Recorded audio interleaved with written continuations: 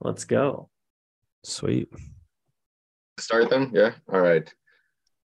Um, so basically, I think the way we decided we're going to do this, right, is just kind of look at our biggest takeaway for the week, right? And for me, that actually came on a trade yesterday, which wasn't a great trade per se in terms of P&L, but in terms of overall plan, thesis, and looking for confirmations, I would actually say it's one of my better trades in a while for the futures. So I did write up a post about this on Trade Journal yesterday. So I'm going to share that with you guys here. A second. How do I share? How do I share? Oh, share screen. And we're going to go Trade Journal screen 2. Share. All right. Can you guys see this here? Yeah. Yep. All right. So this was really based on the higher time frames. Actually, my better trade in terms of P&L wise was in the morning. That was a long based on the 15-minute chart. It looks a little choppy on the 5 and the 1. So P&L wise, this was a better trade. Basically just risking this low and bounce off demand on the 15-minute candle. But I'm actually, since we're just looking to show the best of the best for the week, would be this second trade here. I gave myself an A- in terms of the overall grade, which for me is very rare. I try to never give myself an A. It's usually my better trades in the high B range. But so I'll just go through this quickly with you guys. As you can see, I took basically a scalp and sold it way too early.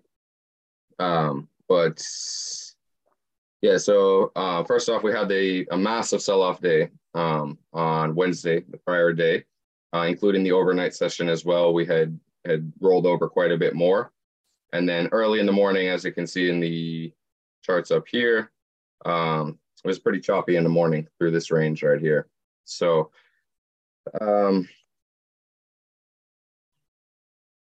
yeah, so at this point, right, we've had such a vicious sell-off from yesterday and overnight. I was assuming that it's pretty reasonable to look for some sustained bounces because at this point, we really hadn't had any. You can see the big sell-off day through here, tiny pop here, really no meaningful pops in any of this ranging area here. And then continue sell-off. We finally find some support on demand down here. So at that point, oh yeah, sorry, that was the first trade. We sold off a bit more, but we finally start finding some demand down here and officially start an uptrend. So at this point, I'm thinking we're probably going to have some type of sustained bounce at some point today. So I should be looking to get long somewhere in here. So finally holding a decent intraday uptrend. When I looked at the higher time frames, these charts below, I realized that we had broken the downtrend after the steep sell-off and we're retesting on the 30 and the 60-minute. So obviously, when you get a steep sell-off or a steep bullish move, it's hard to really put a trend line into that area because it's just too intense.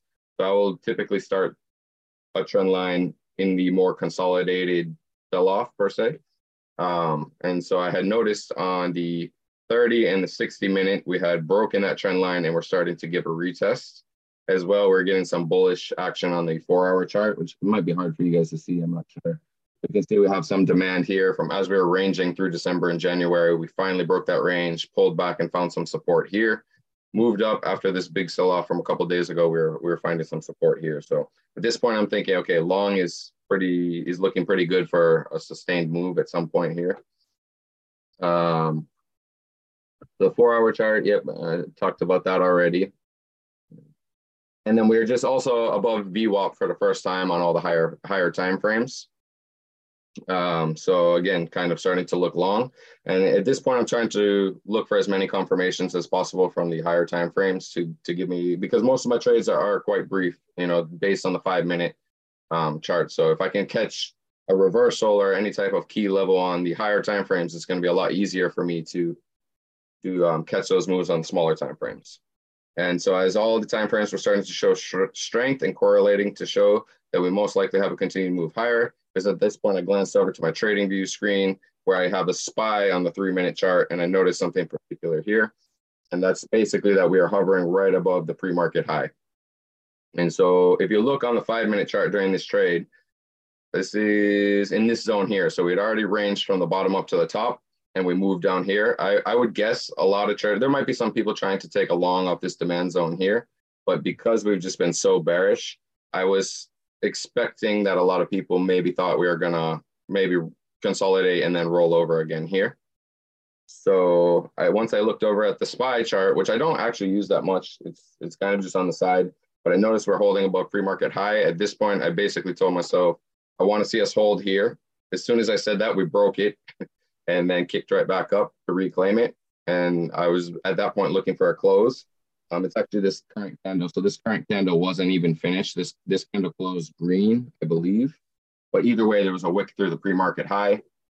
And then at that point, my last kind of step was that I wanted to see it start moving the other direction and enter long on a pullback. I'm really trying to work on getting on the green side of the trade instead of just buying the dips randomly, because I notice I'm getting killed doing that.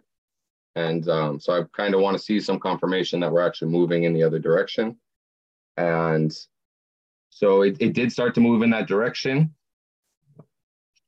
although I didn't really get the pullback I was waiting for. So as I saw it moving, I just bought one contract on the ask, just one contract, because it was more so a test trade. I definitely probably should have sized up, considering the higher time frames were looking good. We hadn't really had that big bullish move after the sell-off, and then the holding of the pre-market high and the SPY. And so I probably could have taken it with more. But the second thing I told myself is I will at least hold this one contract, put a stop at break even. One of the worst things in my trading is I just sell too early. I'm still so scalp minded when I need to hold for the higher moves. Because as you guys can see, I stopped out. Well, not stopped out. I took profits right here. We consolidated, moved higher, and really I could have taken this with more contracts and got quite a nice move, risking the low here. So you're talking less than 5 points of risk for potentially 10 to 15 points on the upside. So and as you can see, we did retest these trend lines here and push higher from there. And so this is the trade I really want to share with you guys here, because this is how every trade that I take should feel like, where I'm just so confident in the move that I'm willing to put on a little bit more risk. These are the trades I should be risking more on, instead of taking these intraday little scalps midday with 2-3 contracts. It doesn't make sense. Maybe I can do that with 1 or 2 contracts, and then when I see a move like this, take it with 3 contracts and then add into it once it starts working in my direction. So yeah, so basically that means I have to wait all day. The lesson taken from all of this is just knowing where I'm at on the higher time frames, especially with the SPY, and making sure that I'm not trading in the middle of any of these ranges. So if I'm trying to look for any trades on the SPY, I should be taking it at either some area where we've seen previous selling and buying on the higher time frames, and then I can trade the smaller moves with larger size to make the profit that is really worth it for me in my situation. So yeah. Question for you. Do you when you place a trade, when you're like in the middle of, ready to hit that buy button, are you looking at the 3-minute, the 1 minute, the 5-minute, the 30-minute?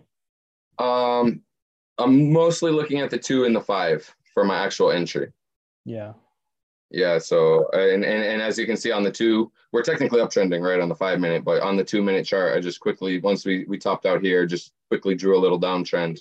And once I saw this break here, I was looking for a pullback, but I had so many confirmations at this point from the higher time frames and from the pre-market low hold and bounce on the actual SPY. Just decided this is worth entering long right away. And sure enough, it really didn't pull back from my entry. So I guess improvements definitely hold this trade. Obviously, it did actually go higher than this. I can't remember where it finally topped out at. This is just where I took my screenshot at. It's not bad that you took profits there. It's actually not bad that you took profits there. It actually didn't go up much further in the next candle. But, the other option would just to be to look to get back in on that. You see that bull flag right there, that quick, was that 2 minutes? So 6 minutes, 3 candles, 6 minutes. You have that bull flag, and right then here, that candle does that quick 1 minute or 2 minute pullback, and then tests that previous high. Yeah, I could have re-entered right here. I probably should have as well, but with large caps, My mindset is once I take a trade, I try not to get right back into one. Although in some cases, like this one, was definitely warranted, especially since it was confirming the move more and more. So I agree. In this instance, I probably could have taken this break and risked this candle here since I had already hopped out. But the ideal situation would have been to even put my stop at break even and just move it up as it continued to make legs higher.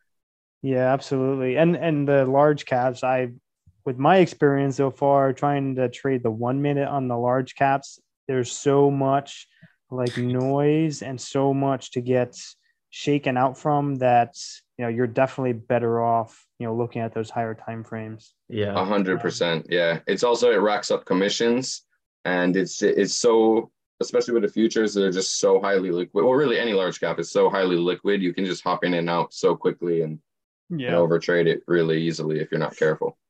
Yeah.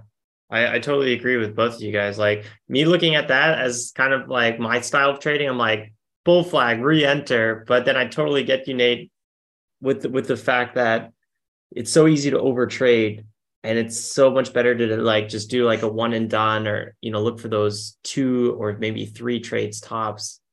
So yeah.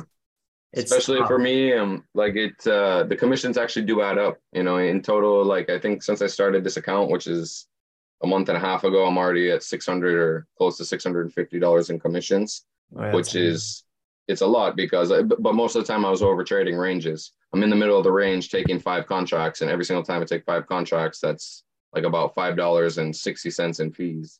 If I take 3 trades in one range, that's $15 in a day plus a couple more. So I was racking up fees very quickly. So I tried not to overtrade, but I do agree, Tom. In this situation, it would have been warranted to take that breakout, especially because your risk was very minimal on this. Yeah. And it was already confirming it's another leg to the upside. And those commissions are per execution, right? So if you take partial size, you're paying that commission. Yeah, no, it's per contract. Oh, it's per contract. Gotcha. Okay. Yeah. So it's different thankfully. Than stocks. Yeah. Yeah, Nate, for me, go ahead, Colby. I was just gonna say that like I know that I've been talking about this for a while now, but the whole idea of like knowing when you're scalping, knowing when you're taking a move to move, and knowing when you're taking a trade to hold, like that's like one of the things that is super important for us that we don't really do that much. So like whenever you were talking about this trade, you're basically saying I should have held. But the hard part is like, how do you know where to hold to? So like my whole thing for like a move to move trade is it's basically always a trend continuation trade where you're taking a new higher low. You took that higher low right there to go long. Yeah. Well, if your thesis is that it's a front side trade, technically your entry on a higher low should create a new higher high after. So your sell spot, at least for me, I like to sell like 1 to 2 ticks below the last higher high. So that high to the left on the top right screenshot. Yeah. So I would sell like a couple ticks below that just in case we find resistance and make a new lower high for a backside trade. So like that's like a perfect move to move where instead you scalped it pretty much. Yeah, exactly. But at the same time, I took profit like here on the 5 minute, probably just somewhere around here. Yeah. Like the thing that's so hard is that, bro, we had a 10-point drop the day before. So it's like, do you really want to hold into a breakout? Like I wouldn't, because that's a huge long in general move. In a macro bear market is tough, especially with the previous high of day right here. We had just tested, obviously shown rejection right here. Actually, I almost took the long here. And so I missed it, obviously, and reevaluated and took it here. I think the top, to take profits into the high would have been a better spot. Or to even just move my stops up as I go with it. But you're right. I treated this like a scalp when it really should have been a move to move trade. Yeah. And I definitely need to get better at recognizing which trade I'm taking when. Other than that, it was quite well planned out in terms of risk reward and confirmation wise. But I just really didn't have a take profit in mind. And that when you don't have a plan, right, you don't follow anything. You're just basing it off emotion. Yeah. That's a 2 o'clock trade too. That's pretty crazy for a 2 o'clock trade. Yeah, it was quite late in the session, and I wasn't even really kind of planning on trading. But once I saw all these kind of higher time frames lining up and us holding the pre-market high on the SPY, I was just super confident that this was going to move. But I'm trying to avoid buying dips, so I am like, I guess happy that I waited to see it start to confirm its move and just get in early on that, because your risk really is not that much, because you could have bought this dip on this red candle here, which was the one that dipped below pre-market high on the SPY, and that could have just kept selling off. And next thing you know, you're holding a loser with no planned risk. At this point, I'm entering here with a set risk right here. That gold line is VWAP, right? Yeah, this is VWAP here, yeah. So I could have risked VWAP per se. But that's another thing, holding above VWAP as well, right? Is especially on all these higher time frames. We'd finally gotten above VWAP. But yeah, as you said also, Colby, is such a significant sell-off recently. It's hard to catch. And not hard to catch, but hard to hold a long trade. But we're also, we were due for some kind of pop at this point. You know, we're basically, this is the afternoon session. This is the morning session from the day before. So you're talking, what, 24, 30 hours, somewhere in here. To me, honestly, that's a great trade, even scalping. I wouldn't, I mean, you know me, my thesis is never go long in a micro backside market. So like, I'm basically saying, like, even today, obviously we have these like, what, 1, 2, 3, 4, 5, 6, 7 higher lows on a front side on the SPY today on the 2-minute, and I didn't take fucking one of them. And what am I trading? Trend reversal shorts, because my whole thesis is that with that massive drop we had 2 days ago, we're going to make a lower high. We just don't know when. So anytime you're going long, you're basically just saying, I hope that this is not a lower high and we sell off here, because it's going to happen at some point. So like, if you are going to go long, scalp it. You don't want to hold it for like a crazy move. So if that was me trading down. Yeah.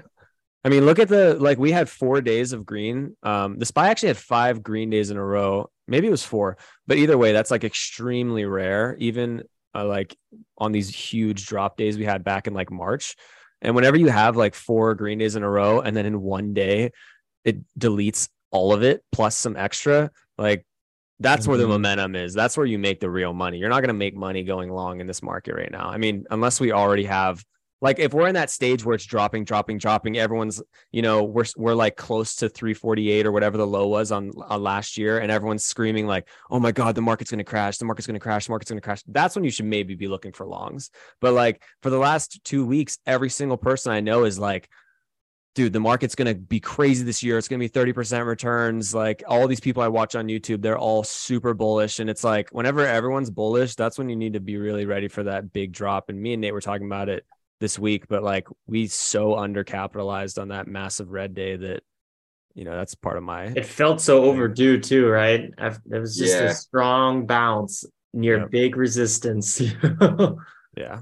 Actually, Colby, or if Nate, if you're done, or feel free to finish your sentence, but I was just going to say, Colby, if you want to go afterwards, it kind of feels like I'll go ahead. Fitting. Yeah, Colby, you can talk about it, but just touch on this is actually something I should have brought up. You guys can see my main screen now, right? Yeah. Is this 15-minute chart here? We really undercapitalized on this, because obviously this is proven supply zone. I think this was CPI, bounced off of here.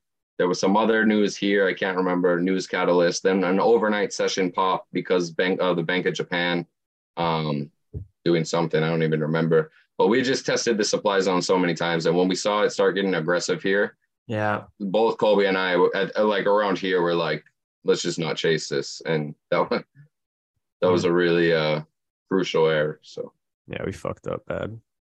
Definitely. Is there a lesson to take away there somehow?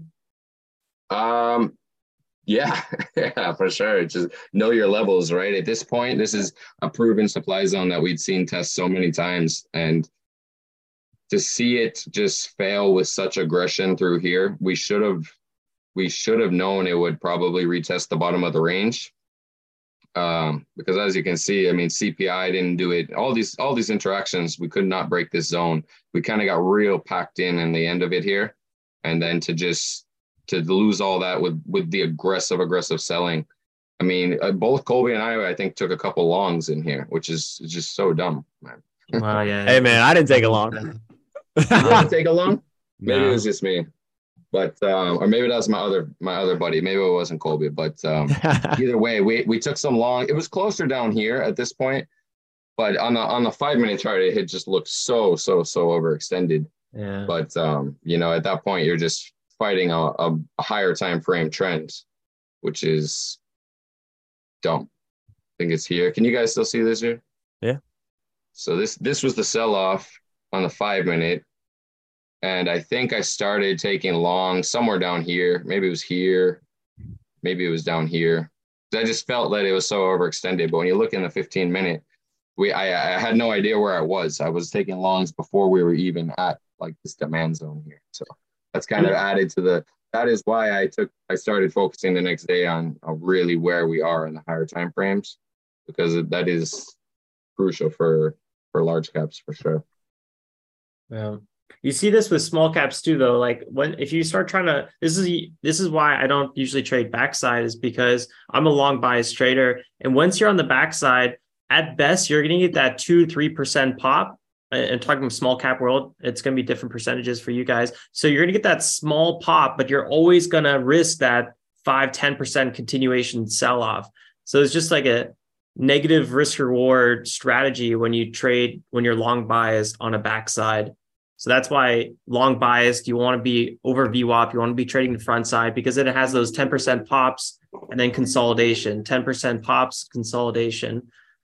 So yeah, that's literally like the golden rule of everything for trading for me, at least. Like that's really like number one thing always is like know where your trend is. If you don't know where it is and you're trading opposite of the trend, you literally are having a 1-to-1 risk reward with a 30% win rate. Like that is so badly negative. Like it's not even close. Like it's one thing if you have a 3R and you have a 30% win rate, but fucking you can't have a 30% win rate with a 1-to-1 risk reward. It's just terrible. That's like the worst. And we all make that mistake. So it's not like pointing fingers or anything. And oftentimes you have to sometimes even make it once or twice till you realize, oh wait, we're on the backside here. What am I doing? Or whatever long or short bias you're doing. But yeah. Yeah, that's it. If I look back at my stats through 2022, obviously a massive bear year in general. And most of the days I really got crushed were days I was just buying dips on aggressive sellouts. And that's simply because I had no idea where I was on the higher time frame. Yeah, really good lesson. I guess Colby, you wanna dive right into it? Let's get it. Can you see it? Yeah. Yeah. All right. So my first lesson is that if you don't know what the setup is that you're going to trade, you should never be trading that. And like I've done this, like, well, first of all, like whenever we started trading, let me set a timer real quick so I don't go too far. Whenever we started trading large caps last January, me and Nate were we had no strategy. We had no idea what was going on, no trend following strategy, no trend reversal strategy. It was pretty much like, oh, the SPY is green today and it's popping right now. Let's long NVIDIA. Like that was our whole strategy for like 3 months. And then we evolve a little bit more. And then, for the last like 6 months, I've been really trying to like find every parameter that I possibly can to give me more confidence in every trade that I take, which is basically knowing like, when is a trend continuation trade really good? When is it really bad? When are trend reversals really good? When are they really bad? And that's my whole idea of me making up those terms of like macro, micro, intraday, because if you combine them together, you can know like when a trend is going to be really good. Obviously, if we're in a macro bear market, micro bear market, and then which micro could be, like I would consider right now a micro downtrend, because 2 days ago we had a 3% red day. So like, on a day like today, it should be really good to take a trend reversal short. It should be, because you have the macro pushing down, you have the micro pushing down, and on the intraday, it's going up. So like whenever a trend reversal occurs, it should be the new lower high, and it should have like strong momentum to the downside. So this is yesterday's trading, and this is the day after the big red day, and we had like a little uptrend in the pre-market. And it started to come down. And I was like, I think today, I don't know why I thought this. I just thought today was going to go long, which this is yesterday. And I like instinctually just randomly bought a call option in my Webull account. That was like still a pretty good size. Like it was a 40 share, 40 delta, whatever you want to call it. And my whole thesis was Apple broke high of day. That was literally my entire thesis. And like, okay, that's so dumb to start, because you can't have a whole trade thesis on literally just like a one tiny little indicator. Like, why am I trading the SPY when one of its stocks breaks high of day? That is so dumb. So obviously I lost on this. And the whole reason is that I had no setup. There was no trend continuation, no trend reversal. There was, I mean, nothing at all. I mean, maybe like you could say this is like a higher low because this is the low of day and like I'm looking for a higher low, but I didn't have anything to risk off of. Like if that was the case, then I would have had to risk low of day. Well, what's my risk reward? What, like a point to the upside and $1.50 to the downside? That's awful. So that was stupid. And then I did it again, like an hour and a half later. I saw that we broke low of day, and this was a new low on the week, and we rejected really hard. And I was like, ooh, that's kind of nice, because making it lower low, you should continue technically if you're in a backside market. Since we rejected, I was like, this might go long. I wait for a pullback to risk off of this area. I get in, immediately lose. So I just lost 2 trades back to back, and then I had to stop trading. And then sadly, later in the day, you can see like, here's a trend right here. And we have 1, 2, 3, 4 contact points, and then we break it, pull back. This is the trend break area. I don't know why I'm not showing you the fucking chart, but this is the trend break area. And this is where I could have actually taken a long, and it would kind of a little bit make sense, because I could have gotten long in this area, which is the trend break zone. Obviously trend broke. Now this is where you want to get in. And I could have risked low of day and had a reward. But even then, it's still not good, because yeah, like after the fact, you can look up and be like, oh, wow, this had a huge green move, but I'm not holding for that in a backside market. I'm holding for a new high. So this red line right here, this is where I would have taken my profits. So this is still a negative R trade, because if I got in anywhere in this spot, I wouldn't have got in at the perfect low. Hell no. I would have been shitting my pants, because I would have got in right here and it would have been dropping the whole time. So I probably would have got in here, because this is where the oval area is. And that risk below compared to reward is still negative. And for a trend reversal, that's just pretty bad. But even if I took this trade and lost, I would have been way happier than taking these 2 trades, because these 2 trades, there was just no setup at all. And I was just trading based off of a hunch, which is just, it'll never work.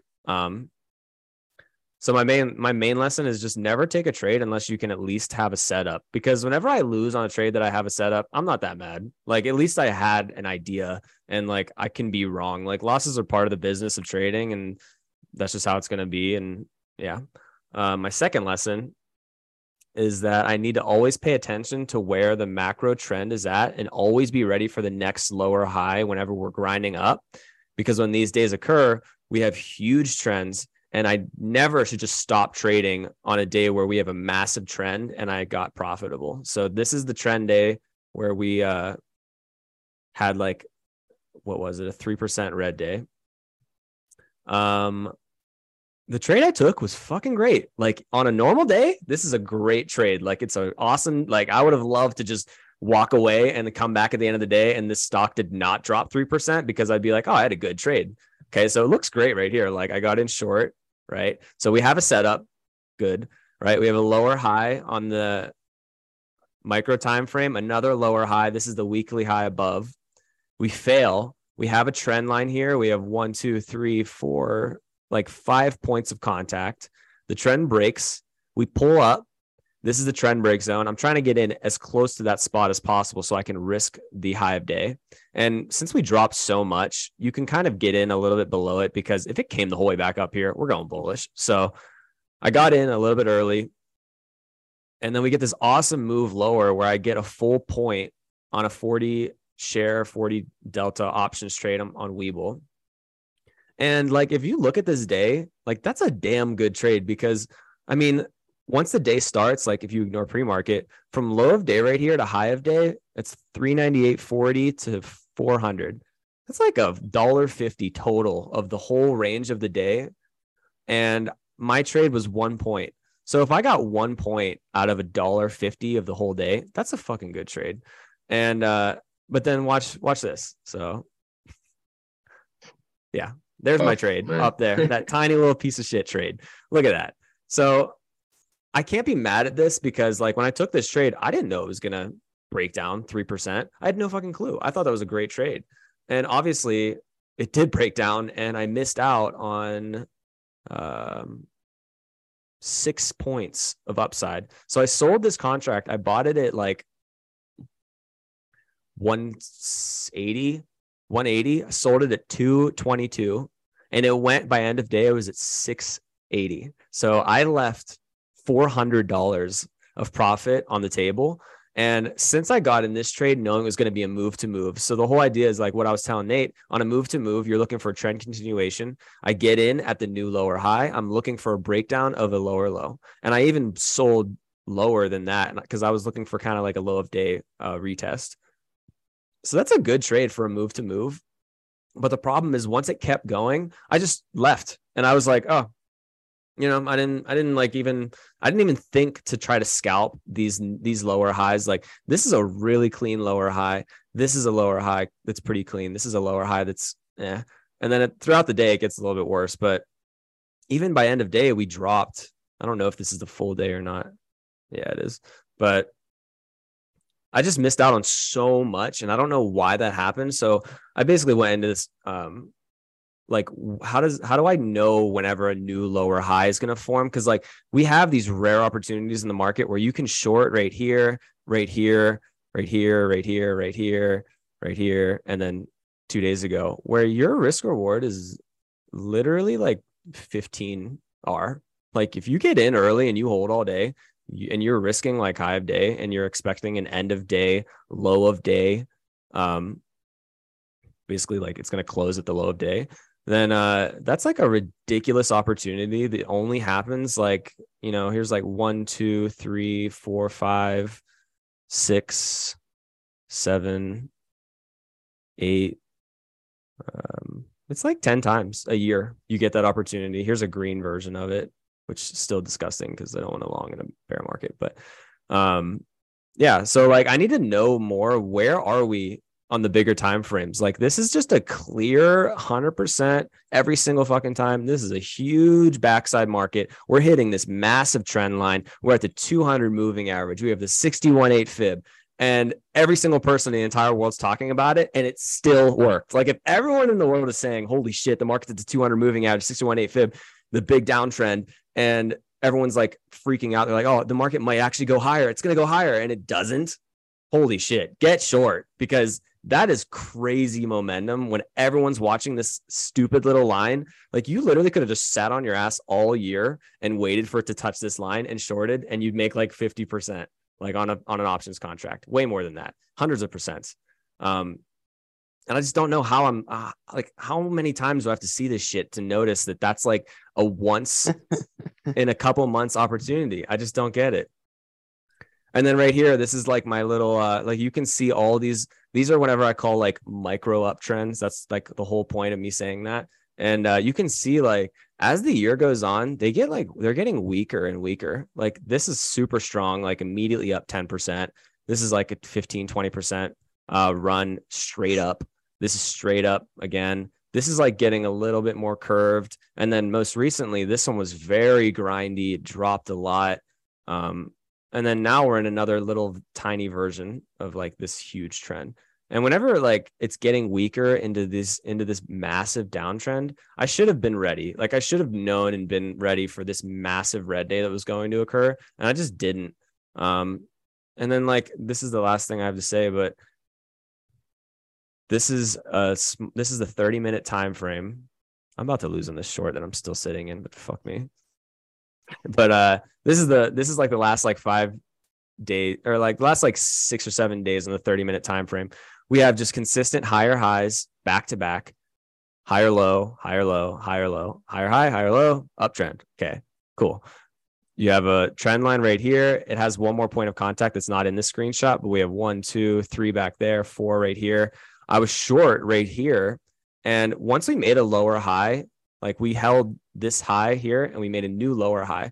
That's whenever you should be like, okay, maybe sellers are about to step in here and it like really push this lower, because even on these days, like like, yeah, we crashed huge here at the open. This is also like a CPI or PPI day or one of those, but we still made a higher high. So if you're making a higher high, the momentum is going to be mostly long. So you shouldn't really short this and be like, oh, we're going to drop 3% today. Same with this. We made a higher high and we dropped, but you shouldn't expect like a massive failure of the structure whenever we're still making higher highs. Once we made that lower high, that's whenever I should have been like, okay, this could actually really break the fundamental structure of the market right now, and we could move a lot lower. We break this trend, and then we just continue for, I don't know, it was something like five or 6 points past where I sold. So yeah, I just need to be more aware of like, where are we in the market? How do I capitalize on these crazy trend days that only happen like 10 to 12 times like in a year? And if you get one of these days, you literally will make months of profit. And that's where I fucked up. Well, like you said, how many times you have to see it to start actually trading it correctly.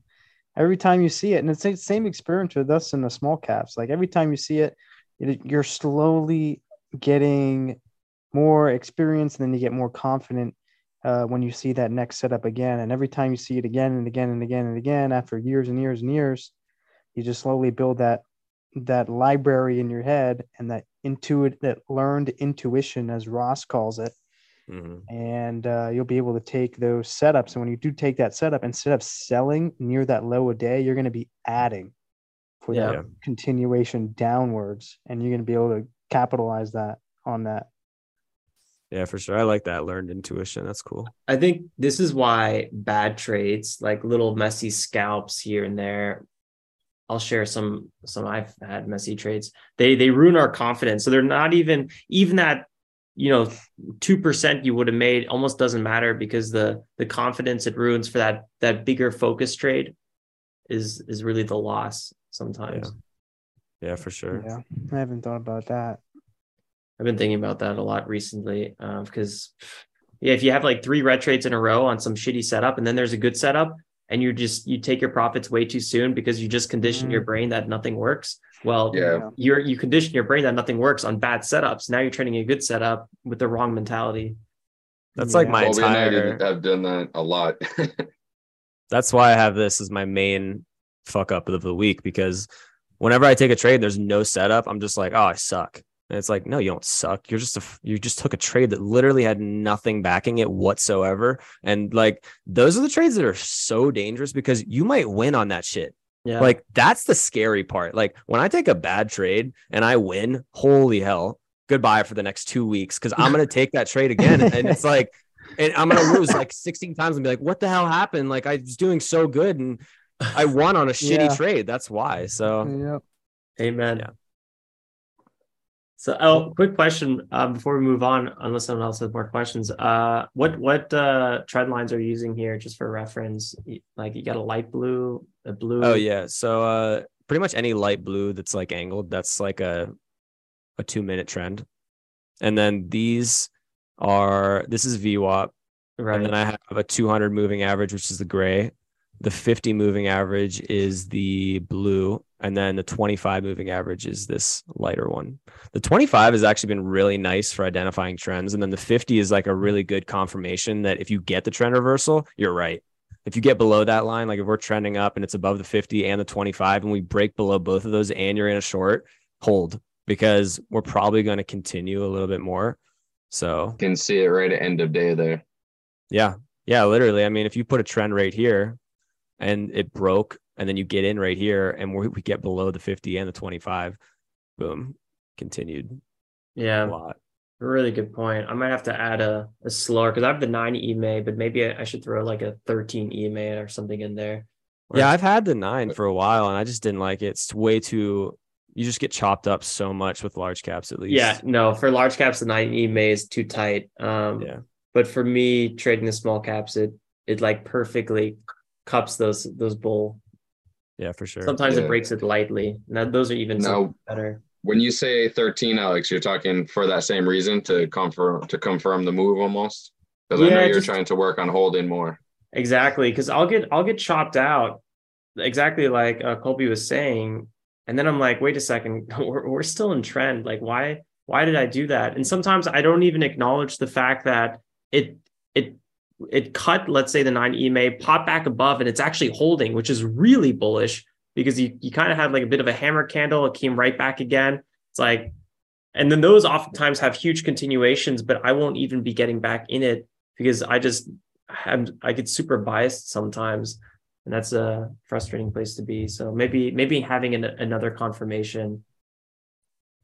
Yeah, another way you could do it is to do like, you know, even psychologically, if I can just put in like 25 shares, just put in 25, or for me, 25 shares is like super, super small size on a small cap. Just psychologically, me already being in the trade, it gets me to, it makes me feel like I'm more active in the trade, and then I can add to that position if I'm looking to find an entry. So even if you take, you know, 24 very small size, let's say for you, maybe would be like a couple hundred shares. It gets you to look for that area to add instead of being like, oh, I can't find the entry. I can't find the entry. It's just ripping without me. And I completely missed the move.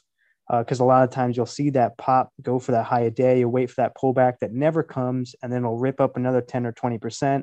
And now you're trying to wait for that dip and it never comes. And then you feel like it's too extended.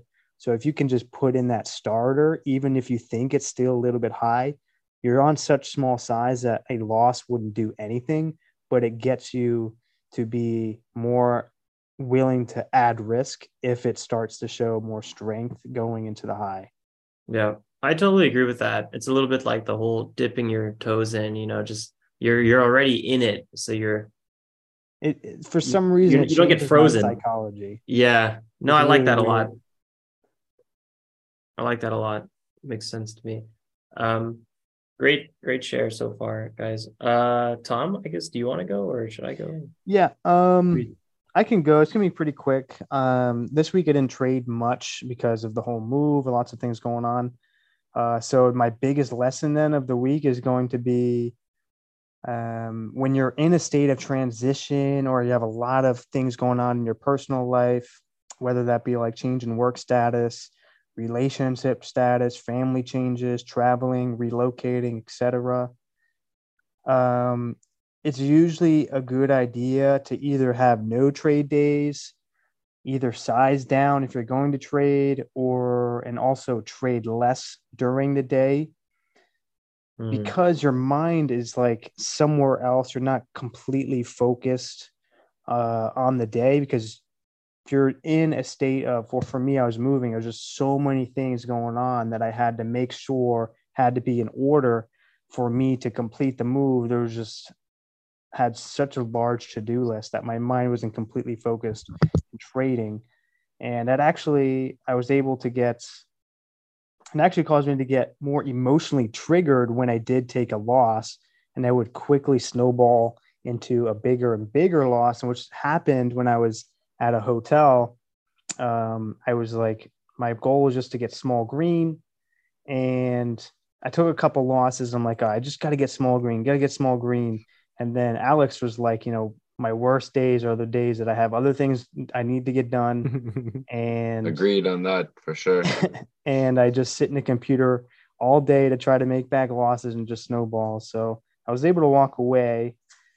But for example, just that situation emotionally, like I wanted to stay in that seat. I wanted so bad to keep trading and try to make it back. But the best decision was to get back to what I needed to do so I can complete the move, because I had so many things going on. Yeah, 100%, bro. Because I've noticed I do quite a bit of traveling as well, and every single time that I trade the morning of a travel day, I have what I call block days, which is well beyond max stop red days. Yeah, so I change them to block days, and it's almost every time I travel, I force myself into one, and it's usually before 10 o'clock, which I generally have a rule of. I like to give that first 30 minutes to see how the market starts to develop, see if it's ranging, see if it's trending. And then on my travel days, next thing I know, it's 9:53 and I'm double max loss. And I'm like, man, and then you want to stay there and try to make it back. But I get that's why, like Ross, you know, with someone like Ross, like he's got so much experience, and he said he's only took 1 week off when he was on vacation. Every other vacation he was working, he traded. And, I like his psychology or his mindset of just, if I can just get green and get out, for 30 minutes or an hour just to make some profits, it feels like you made some sort of progress, or you're taking advantage of, the market while it's open. So I do subscribe to that. Like if I can trade, I will trade, but there's got to be that line in the sand where you're like, if you don't want to be spending your vacation sitting on the computer, that's the main thing. We're upset about a red day. Yeah, and that too. Yeah, or upset. Yeah, that energy, that negative energy, you're going to be carrying with you for the rest of the day. That happened to me in Utah recently. This last year, we wanted to get up early because it was going to be a powder day, and it was like a Thursday or something, which is typically a good trading day. So I was like, all right, well, in Utah, I get up at like 4 something, and then which is basically 7 a.m. Well, it's 5 a.m. is 7 a.m. So I got a little bit of time to trade, and that was a max loss day. I had over $1,000 red day. And it was because I was even in a trade and I was like, all right, I got a couple more minutes for this trade. So I just rushed it, cut it, popped up. Then I chased it, flushed again, stopped out again. I remember it like it was yesterday. I was like, I know what I'm doing, but I'm doing it all wrong because I got a place to be. And then that whole ski day, I was like kind of upset. Yeah. Not even enjoying the moment at that point. Yeah, that really sucks. So when I went to North Italy in Zutiol for skiing last year, I just took the whole week off. And then after that trip, I didn't open my laptop once on this trip. And I don't think I've done that for years. And then after that trip, I had 20 green days in a row. Holy hell. So it's just boom. So I missed some good trades that week. Somehow it happened to be one of the better weeks last week. That's last year. That's always how it is somehow. But I don't know. I think net it probably was green that whole experience to take those days off. So yeah, I subscribe to what Ross says too, and it's hard not to want to trade, but time off is also really powerful. Yeah, definitely powerful to have time off. But a lot of us who have like this positive mindset of like we're gonna make money every single day. When we take a day off, it's like I just like. I don't know. It feels like I'm missing out. It feels like I should be green or is going to be green today. But sometimes, taking that day off, you actually could be avoiding a red day. So you just have to think about that flip side as well. Like you never know if you took that week off. If you didn't take that week off at skiing, it could have been a red week. And then you'd have two expenses. It's tough, man. You took your birthday off recently, right? Well, it's because we're off. Okay. It was Monday. Martin Luther King Day. Okay, I wouldn't have taken the day off, but you could have traded futures, man. Off. Nate, shut the fuck up. Trade futures, right?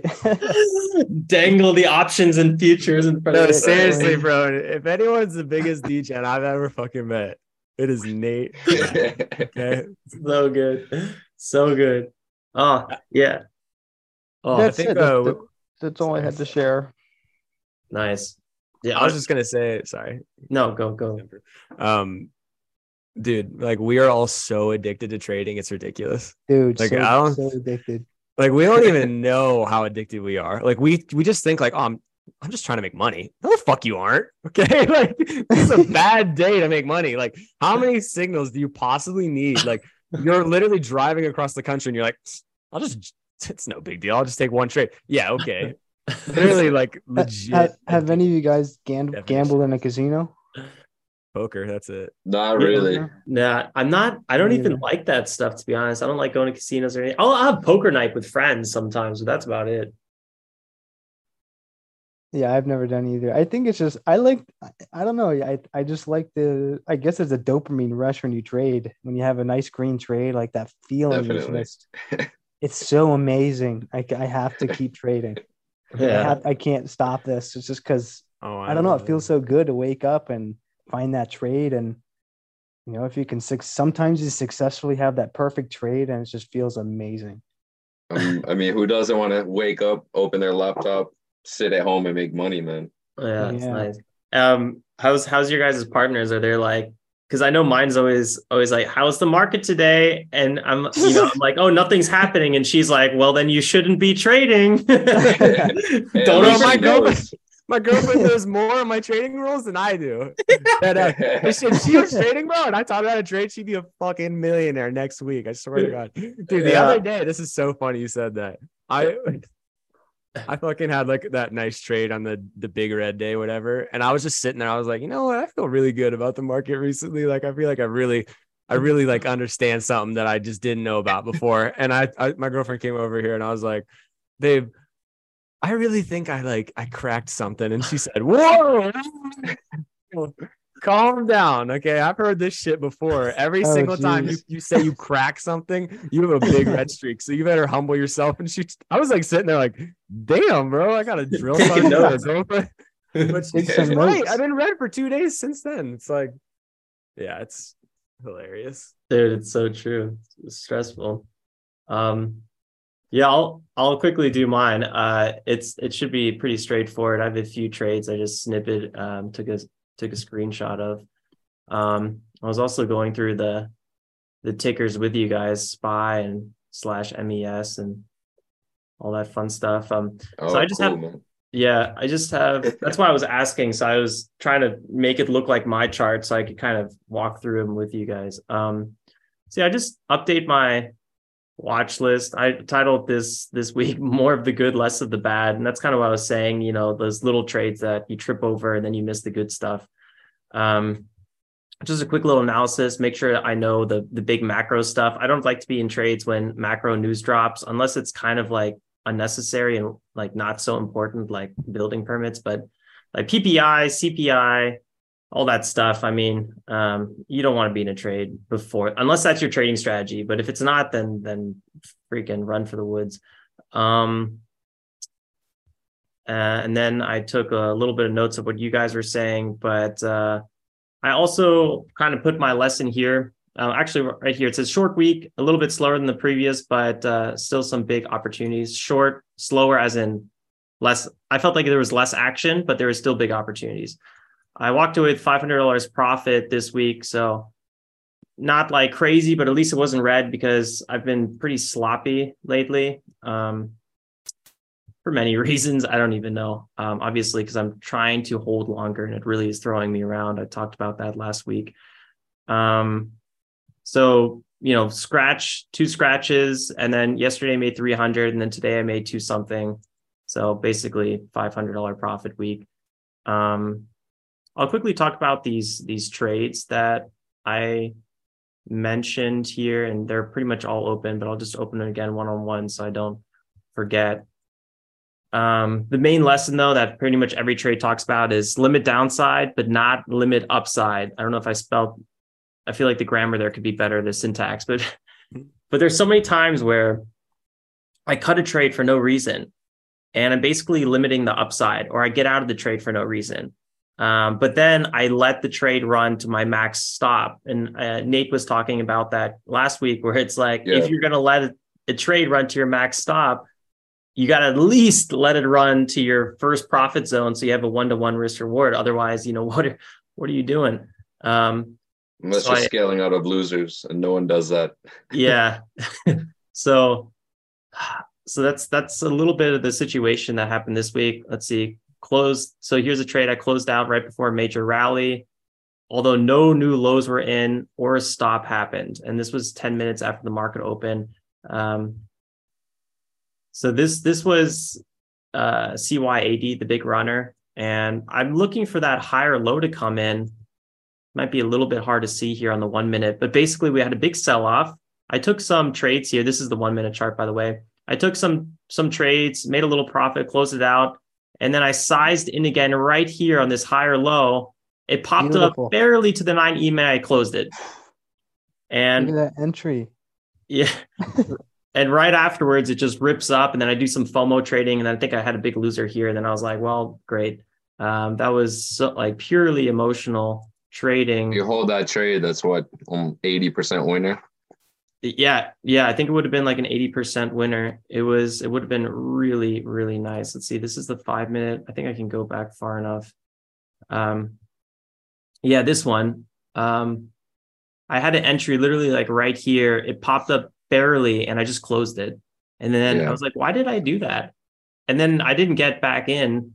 And yeah, this was even bigger. I mean, from my entry here it was like 100+ move. I think I would have sold mostly around VWAP, especially on the break of VWAP. I think I would have probably sold everything. This but move that's already at least a 2. That's got to be a 3-to-1 risk reward at least, right? 4-to-1. Yeah, I mean, you're barely risking like 5% here, and actually probably even. Yeah, okay, you're all definitely risking maybe like 5%, but yeah, exactly. The 40% upside. And I'm surprised you didn't take that through the next leg, actually. Me too. I was so shocked. I was like, why didn't I trade this on VWAP? Why didn't I trade it here? And then because I didn't trade all this and I had so much FOMO, I started trading, these worse setups later. But this was such a big pullback. We were at the 78 percentile. I usually don't use the what's it called? The regression Fibonacci retracement. But I did this in hindsight just to kind of throw some lines on top of my typical daily support and resistance that I draw. And it was kind of interesting how perfect they were this time. And I did it from, if you guys don't know how this works, it's pretty straightforward, but you go to Fibonacci, and let me just do it on the 5-minute chart so it's a little bit easier to see.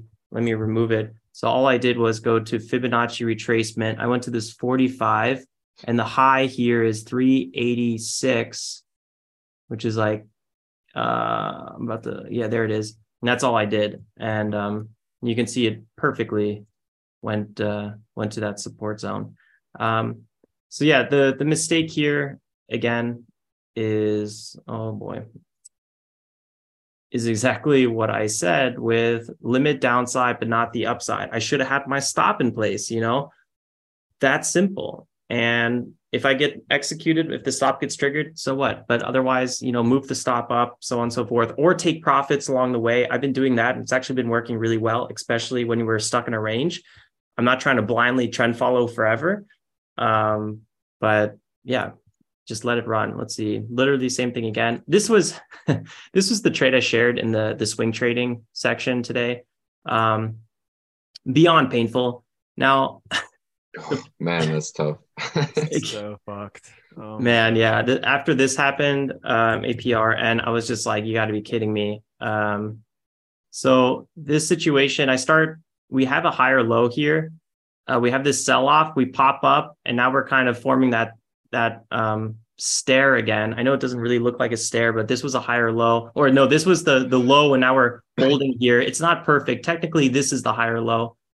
So I should have been entering here, and I think that might have been the problem because I was holding this so long, and I was red on the day already. I think at this point, so this was yesterday. I think I was slightly green, but like by $90 or something. Yesterday was a $300 profit. Now I remember that was Wednesday when I was slightly green, and I was just like, I need to stop. Or Thursday, Tuesday, it doesn't matter. The point is, at this trade, I was so exhausted. I was kind of done with trading, and I just kind of closed it when I should have just put a stop in and basically left. And it's pretty much that simple. Again, limit your downside, not your upside, because I would have been down to hold here and stop out. So why am I not down to at least hold to VWAP, the break of VWAP, and at least watch this 9 EMA and follow the trend? I mean, look how perfectly that held this trend. Yeah, that's wild. I don't know. And so where you took profit, that's not even 1-to-1 risk reward, or it's hard to tell because this was a loss. I lost $30 on this. Oh, okay. So like it was, so it wasn't even held to your maximum stop either, though. No, I was just kind of red, and I was like, yeah, I don't like this trade. I'm going to close it. So yeah, see, that's tough because it's like I said earlier, if you don't have that specific risk or target in place, you end up trading it off emotion. It's the same reason I took profits on that trade that I should have just held through, simply because I had a set risk, but I didn't have a profit zone. So I just 1-to-1 took it when I could have got 2-3-to-1. Yeah, that's exactly what it is. And I think for me, the problem is like it's a little bit of a new strategy. Those are 1 minute candles too. Yeah, these are 1 minute. I mean, look at the 5 minute. Like 5 minutes. The 5 minute looks like a freaking SpaceX rocket just went up. I mean, it literally barely pulls back. Even the red red candles are tiny. This one's obviously a little hectic at this point, but I mean, that's already a giant move. Anywho, this ticker has like no volume. So there is something else I said here. Like I mentioned a lot of my videos, like, trade the best, leave the rest. And the best usually is a ticker with over 1 million plus in shares being traded. So like, yeah, I probably shouldn't even be trading this ticker because there's more exciting stuff. For example, GNS. And I don't like trading sub dollars. That's why I didn't trade GNS. And then it was up like 15x today. And that just makes me really uncomfortable. But I just wanted to point this out here. And on the 5-minute, you can see where this arrow starts. It's right here. So this gives a little bit more perspective. But here, guess what? We have a higher low here, technically. We held support below VWAP. We popped back up. And guess what? We're making that another higher low right here. This is a good 5-minute setup. And it's just continuation from there. We're above VWAP. So that would have been something great. And look at the volume here, over 1 million shares being traded per minute. Guys, this is the hot ticker. This is where all your eyes need to be, at least for me and my strategy. Like, why am I not trading this? Yeah. And sometimes I'll be too focused on something with no volume or something like that. Yeah, just a quick question, Alex. Can you go back to that chart for you? If you were planning to enter on that where that arrow is, are you entering on the pullback, or are you entering on the once it holds VWAP and starts a breakout?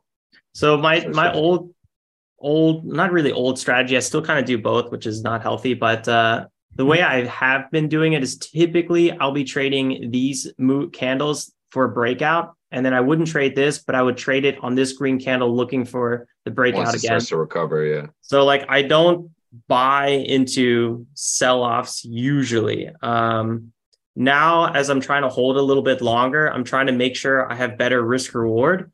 So I would probably start sizing in on the 9 EMA with like VWAP as my stop or something. But then I also want to remember, if I close and I stop out and it does pop back up, it's okay to re-enter. I really want to drill that into my head, because so many times once it confirms the move. Right. There's so many times I stop out and I just say, okay, I'm done with this ticker. And then literally 2 minutes later, it does the move. So that's just how stocks are. They try to shake people out. They try to get people on the wrong side. So it's okay to stop out. It's actually great. Take a small loss, but then be ready to change gears again. Stop being butthurt and go for it. And don't wait till it's over here and then start having FOMO and then getting in. Right. So that's Alex, before you leave that chart, for me at least, like if I'm doing any trend trading, if I'm not willing to hold for the previous higher low, like that entry spot, like right above VWAP, if you're not willing to hold for the breakdown through the last low, then you shouldn't even be in that trade, because if you're going to look for the upside, you have to hold for the trend to hold. And if the trend's going to hold, it's just going to make a higher low. So that's why I've been thinking a lot recently about where's the fundamental break of this structure? And the fundamental break of that structure would be a new lower low, because if it's in an uptrend, it should make a higher low. So if you're going to get in on a higher low, you have to risk at least the previous higher low, or it makes no sense to even trade it. So you're saying screw VWAP. You're saying maybe something like stop those lows. Yeah. That might require you to enter a smaller share size, but you can always add once it starts to confirm the move. Like I literally have a trade that I took right now that I just lost on. And I swear to God, I stopped out 1 tick below the high. And if I would have put my stop at the high exactly, I would have been green on the day. And I just lost because I had my stop 1 tick below the high. Because that would have been that to me, that was like, the fundamental structure change is above the high. And I put it right below the high instead of putting it at the high, and I just lost. And now this is continuing to go, and I'd be up 10 points right now. But so that was too tight of a stop, basically. Yeah. I totally feel you there. And I think with sizing in smaller, I think is a good idea at first, and then adding into the winners is sometimes a good idea. Maybe this market is a little tough right now, but in markets with a bigger continuation, we are getting more continuation lately. But like when you're scalp trading, you typically know it's a good trade like right away. And when it's a red trade, you're typically already red and you just get more and more red. So it's I know with like futures and SPY, there's a lot of chop action, and large caps, there's a lot of chop action, but probably in a general, if you compress that time frame, it's kind of the same situation. Yep. So in a way, I could, when I realize, especially at this point, I'm getting more and more green. Like, let's just keep adding into this winner. Probably not adding into it as it's going down. You don't want to add into the losers. No. Let's just I learned that the hard way. Yeah. It sounds so illogical because it's like, oh yeah, let me reduce my cost per unit, but it's you can totally... add lower. I allow myself to add lower if the structure is still valid, like Colby says. If it hasn't broke the structure, your downside risk, you can actually get a better risk reward if you keep your stop loss, your mental stop, and add lower. It's still you're actually getting a better risk reward. Yeah, no, that's true. I do agree with that. I think the problem is you mentally move your stop potentially. So you're absolutely right. As long as you still follow your original trade idea. I think that's I do remember when that's tough. Yeah. Yeah, I do remember when I used to trade small caps, which seems like forever ago, but my biggest days were always red days. And it was always because I was trying to average down right at around the point I would stop. I would get a flush through, stop all of them out. And it'd just be, I just like would want to flip that stat around because maybe you're in a winning trade. It's looking like it's going to break out and you add to it and it doesn't work. Well, you still take a moderate sized loss because you're adding ideally smaller once you're already in the green. But if it does break out and move in the direction that you think it's going to, that's going to wipe out days of losers. Yeah. So it's something that we could all be doing. Large caps, small caps, doesn't really matter. And I definitely need to get better at that. And that's the reason why I'm trying to see confirmations of moves now, buy into the strength, and then add, which I need to still practice a lot because I'm pretty sure. I guess adding into losers is, it works. It can work, but it's definitely more of an advanced thing to do. And I think we're all capable of it at this point. But especially when you're just starting out, especially right now, because I'm pivoting strategies a little bit, it becomes a little bit more subjective. But yeah, I think adding here is totally fine. But then if it's down here and you're adding, don't be adding there. Then at this point, you should be probably getting close to cutting. And like somebody mentioned, then if it flushes, then that quick 5%, then you're really in for it. But yeah, I'll quickly. I think if you add it above VWAP there, that's not a bad average down there. Yeah, I agree. That's still a very appropriate add. This trade wasn't really like super exciting. XTRX, I had some really nice trades early on here, but I actually was talking about this trade here where we kind of start a trend back to the upside. It's below VWAP. And for a long time, I didn't trade below VWAP. And I think this is why I'm messing up these VWAP trades so much because I don't have a lot of confidence in myself yet. But it's a nice front side here. But I basically get in awkwardly on the breakout and then I take profits right away again. It was like really scalpy. I think it was basically a scratch trade. When in reality, I could have been buying here along the 9 EMA and wait for that move to VWAP. This is not a great example, but it's just, again, one of those like very reactive trades when I should be kind of just following the trend a little bit better. In this beginning area, I did kind of like my classic trading. This was actually pretty good. But again, I bought here and I took profits here and then it rips up this section right here, which was really big profits, or it could have been. So again, I'm limiting my upside, but I'm not really limiting my downside as well. So again, limit downside, but do not limit upside. Obviously, if you're in a range trade, take profits at one point, have your profit target, but let these trades move and start taking some profits off the table depending on your strategy. 100%. There's really no reason we shouldn't be letting the market work for us. That's the whole point. Yes. Taking scalps and a move that is actually trending in the direction that you think it's going to go is just really dumb, man, because you're almost working harder than you need to. Let it do the work for you. I totally agree. It's a total waste of time to be fighting the trend. Here's an example where I kind of fought the trend. I bought and then I quickly closed, but I still got some of this flush here. So I bought here, flushed, and then I quickly closed. Luckily, I closed, but again, kind of fighting the trend, just had that big flush below VWAP. That was a bad trade. What I wanted to talk about here again on this one was we had a higher low here. So we had a sell off, and now a higher low. I entered and it came up to VWAP and I took some profits. The problem was, for some reason, I closed out some share size pretty early on.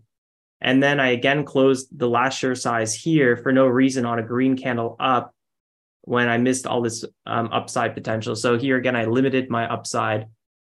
Looks like almost half your position too, right? Yeah, very frustrating just to do the same mistake. That's kind of where the scalper comes out, because it's like, technically as a scalp trader, it would have been really nice, but oh man, it's frustrating. The last trade I want to just quickly share here is ALLY, and this ticker I traded today, and it actually ended up grinding up pretty nicely. But honestly, I think I would have got a heart attack if I just held this whole time, so I don't care about it. Plus, I would have got stopped out. That shit's ugly grind. It's a terrifying grind, yeah. But this ticker is up on earnings. It's a large cap. It had a big spike up, and now it's pulling back to the 9 EMA. 5-minute breakout. We're above the former 5-minute candle, which is very bullish. So everything is looking good. So I start sizing into this candle, pulls back a little bit more. Here, I'm kind of ready to cut. It pops back up, and then I add into my winner at this point, and then it rides up here to the 30, which if you see on the daily, 30 is just big time resistance. I was looking for that false breakout of 30, and then I took my profits and walked away. Now, this was perfect. I think I did everything right on this trade, and I was very happy about it. It's not like a huge winner or anything like amazing, but I'm just happy about my execution. So I wanted to share it really quickly with you guys of what a good trade, in my opinion, would look like. I didn't blindly think, oh, let's let this one run, because, right now the SPY is kind of going red. It did recover fully, but at the time it just had a huge morning panic. And this is a large cap, and large caps follow the market. So let me not blindly hold this. Big resistance here, big supply zone. Let me take my profits. Who knows what's going to happen, but let me just end the week. It did break that high, though. That's the one that was grinding up later, or no? Yep. This is the grinder. So, but that's just ugly. That's it's ugly, that's not worth it. So yeah, to me, it's a different trade. It's not really what I wanted. I was basically trading the range here, and this was the low, or this is the mid range, and this is the high range. And I just this is almost a range trade, in my opinion. In that instance there, that was a really good take profit. Yeah. It's just too much risk otherwise. Yeah. For some reason, I always end up like holding long trades into supply zones and getting no continuation. And then I scalp the ones with like a huge gap that it could fail for some reason. So I feel like I have so many stats I just need to flip around, and it would you'll get there better. Being aware of them is step number 2. And I guess the last thing I wanted to mention here is, oftentimes when you touch these supply zones, you'll at least get one big rejection off of it. So it could break later on, but at least expect a little bit of rejection first. So that one's ETB, man. You could have hopped in short. Shut the hell up. Profits. Short the grinding green, baby. Me and Nate is special. Dude, I don't know if I'll ever flip from long to short in the same ticker, like the same minutes. That's heavy. Yeah, I almost did it yesterday and it would have worked, but it's probably not a good habit to get into. That is reckless. That's a good example of a move to move trade in like a large cap that's not a mega cap. Like me and Nate trade mega caps, but I like that. Well, it was a higher low and straight to a new higher high, selling right into resistance because it's in a macro backside move, and that's great. Yeah, it's interesting, but yeah, that's why I don't say I don't trade large caps. Like I didn't love the setups today, so I was just looking what the top gainers were, and then ALLY popped up, and yeah, sure, it's a large cap, but I was like, you know what, this is a classic setup. Like price action is very clean right here. Let me just jump on it. It's half your weekly profits right there. You can still. Yeah, I sized in a little bit more. A lot of shares on that too. Yeah, you almost have to, because I mean you're not getting that 10% move, right? This perfect top to bottom is like 3%, so you gotta 3x, 4x your size a little bit here. I've been trading pretty small share size this week, much less. Like I'm doing like $3,000-$4,000 per trade, and this trade with Ali was $12,000 or $13,000, just to put it in perspective. But yeah, that's all for me. I want to show you guys some Max Payne real quick. Yeah, give it to us. This is like a perfect example. What's the trade you just took? Yeah, watch this fucking shit. Just Ooh, fuck me. Okay, hold on. stop the high. All right, so got a nice little trend up here, right? There was another trend right here, but this trend broke and I took a short right here and I lost. So that was my first loss of the day. And then I redrew the trend because whenever you have a trend and it breaks to the upside, you have to redraw it. So I deleted this one and then I waited for it to break again. It breaks right here. I enter short and then I stop out like at a random area. And I'm like, why the fuck did I even just stop out? Like I should be stopping out at the high. So I instinctually, the DJ in me just gets right back in, right? I short right at the same spot I just sold at for no fucking reason. Breaking one of my rules, which is if you have 2 back-to-back red trades, you have to stop. So I broke that rule. So that's great. And then I put my stop, I thought at the high exactly. But if you look, I literally put this 1/10 of a point on the futures low from the high.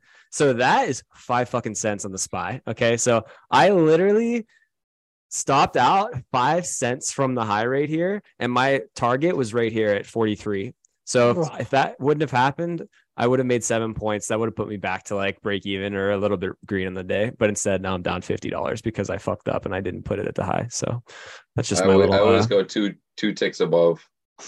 Yeah, I should have. That was just because sometimes insane. they fake 1 tick and they take out everyone that has their stop one tick above. Like I literally, if I would have put it 1 tick higher, that's what $1.25 extra risk to get my trade. And just because I put it that little bit below, it's like, damn, stopped out for $1, could have made 50. I think that's such a good lesson is what's the overall trend reversal, right? Where's that higher high? And like you pointed out on my trade, and that would have made me tons of money this week. That for sure. That would have been a $3,000-$4,000 trade that I just cut short for no reason. Yep. So yeah, Fuck wow. Trading. That was a really good review call today. I think. Yeah, I like that. That was solid, man. And it's funny because a lot of the lessons that, even though you guys are trading something completely different than Colby and I, it's a lot of the same principles. Relate to all of us. Yeah. That trend trading strategy you're doing, Alex, is like identical to everything that we're doing. So like when I see that, I'm like, damn, you really need to risk that previous that higher low. Cause it's like, that's where the structure is broken. And that's where I'm looking at for my large cap trades. So yeah, but that's similar logic. And I think even Tom could benefit from it because it's like, okay, well, what's the general trend? Are we higher lows right now? Even though, you're breakout and then you're on the market orders, buy, sell, it's heavy, but at least we're, if it's the trend is in the right direction, that's healthy. As opposed to making that low, it's not even high day or something like that. But I think you already know that it's kind of like the most basic. There's really is like a pro and con relationship with the scalping versus holding longer in small caps. A lot of the times when small caps are just not hot, when you're trying to hold long, like a longer term, you're going to get stopped out a lot of times in that sort of market. And it seems like, at least last year, there's a lot more days of choppy small cap market versus, trend, like a solid trending tickers on the day. And on those days where it's choppy, I'm actually able to be green on those days through just scalping. I can profit off of a false breakout, and then I can profit off of the dip after the panic sell off after the false breakout. That's the other side of the scalping as far as the benefits that come with that. Yeah, I agree. This year I do miss out on a lot of profit though. If I can learn to identify the type of market where you can hold longer, and if I'm able to switch that intraday or, identify that earlier in the day, I could definitely benefit from that as well. I think it's exactly what Colby said in the beginning. And I actually watched a video, I think of that Wolf trader guy who was a soccer player. I forgot his name. Roland Wolf. Yeah, Roland Wolf. That's him. He was saying exactly what Colby was saying, where it's first thing is you want to identify what market you're in. You always need to figure that out first.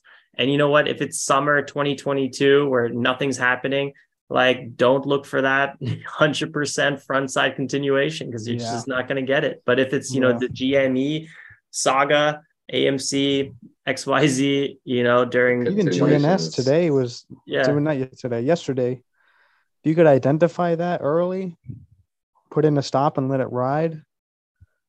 I started adding a game plan to like my watch list every day just to think about the macro trend. Just, okay, what's overall, what are we seeing? Oh, we've been seeing a lot of poppers. We've been seeing a lot of multi-100, you know, multi-1,000% moves. Okay, well, we could see that continuation, but it's still very choppy. So, you know, take your profits. And so it's kind of get yourself in that mindset, I guess you could say. Always have the same strategy, always tweak it a little bit. Are you scalping? Are you move to move? Are you holding? Like, and you just got to base that off of where the macro side is. Amen. Hell yeah. Anyone miss that 2020 continuation? No. Nice. I can't wait for the next one. It's going to happen. We're gearing up for 20 years from now, probably.